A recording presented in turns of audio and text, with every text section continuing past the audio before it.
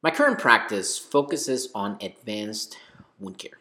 There are literally tens of thousands of products available to us. Many have been around for ages, are cheap and readily available.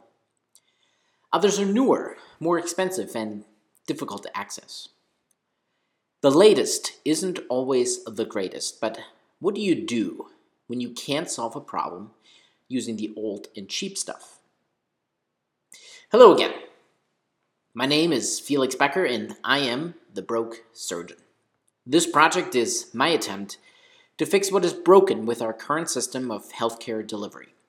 I want to dive deep into why providers, nurses, and patients are frustrated by the current state of affairs, how money seems to go anywhere but helping patients heal, and ultimately, design a system which actually improves the health of everyone involved. Now, the latest isn't always the greatest, I get that. Although, when I glance over at my cardiology or oncology colleagues, they always seem to be using some new antiplatelet agent or chemotherapy drug. I get pushback from administrators and insurance companies all the time when I try to use a new product. It seems that the long-term benefits of a short-term increase in spending are not acceptable. The system would rather have us deal with wounds forever using the cheap products rather than finding a product that can actually heal a patient because the cost in the short term is much higher. Now, to any reasonable person looking at this from the outside, it looks as if the system wants patients to keep their wounds so they keep coming back to the wound center. And trips to the wound center are not cheap. Many are considered outpatient surgical centers and bill as such, which the system, of course, loves. But the patients are frustrated because they seek out experts in advanced wound care to help them heal, and yet I can't oblige many patients because of the limitations set forth by either their insurance plan or the facility I am treating them at. And this problem is not isolated to the treatment of wounds. This just happens to be the world that I practice in. A few weeks ago, I was seeing a patient with a pressure wound which had been present for several months at a nursing home. We finally found a dressing which works, and his wounds have been improving. However, the administration wants me to change to a saline moistened gauze because of the expense of this dressing. Clearly, this administrative person has no training in advanced wound care. Otherwise, they would have not suggested saline moistened gauze, but the fact that 0.9% normal saline should not be used in any part of medicine in 2022 is a topic for another day. So let's rewind for a quick second. The patient has been getting better since instituting a new dressing. In fact, I'm hopeful he will be healed in just a few more weeks. It seems then that this administrative person would prefer to have a patient with an open wound in the facility rather than seeing his very chronic wound finally heal. And how did I find out about all this? Did this person talk to me or the patient? No, they spoke with the wound nurse.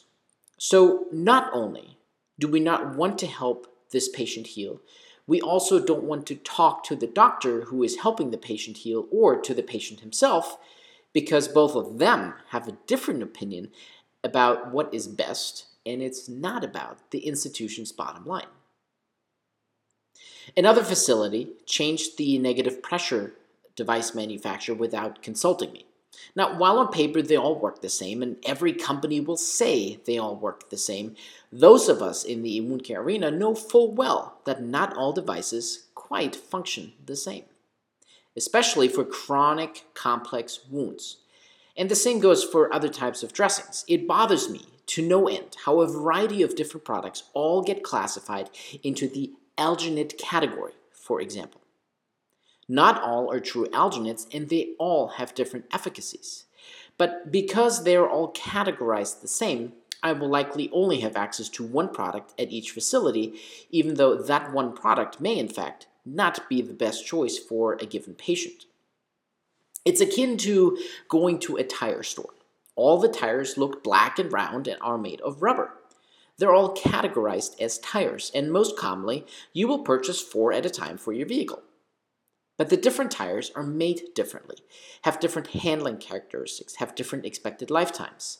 Some are for wet roads, some are for dry roads, some are for cars, some are for trucks, some are for off-roading, some are for racing, some are for hauling, etc., etc. And yet they're all tires, but they're all different. Now, obviously, my examples from the advanced wound care world, but these problems, these types of problems exist in all aspects of medicine. Now, if any of this rings true with you, please reach out so we can chat about it. So now finally, here is my suggestion for this week. Anytime we receive pushback from an administrative person, insurance company, director of whatever, let's have them speak with the patient directly, in person and at the bedside. Have them put on an N95, goggles, impervious gowns, gloves, wash their hands until they bleed while only having a large cup of coffee for breakfast and not setting foot in the bathroom all morning because the EMR still requires documentation. Let them tell the patient that the increased cost of a product, drug, treatment, whatever, is not effective for the institution, and we would rather see you continuing to suffer from your ailment. Hey, and thanks for choosing our healthcare system. We sincerely hope you keep coming back for your problems because we really want to keep making money off of you. So what do you think? How can we get the people who control the funds see the benefits of maybe spending a little extra on patients? How can we invest in the ongoing well-being and health improvements of our patients? How can we get the supposed healthcare system to actually spend money on healthcare?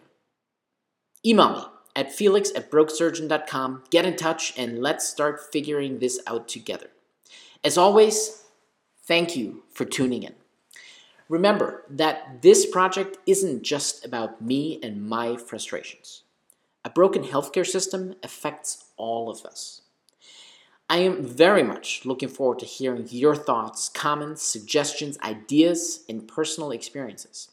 Whether you're a physician, nurse, patient, administrator, investor, insurance agent, politician, I want to hear your story. Let's sit down and chat about our current situation and what we can do to change it for the better. Ciao.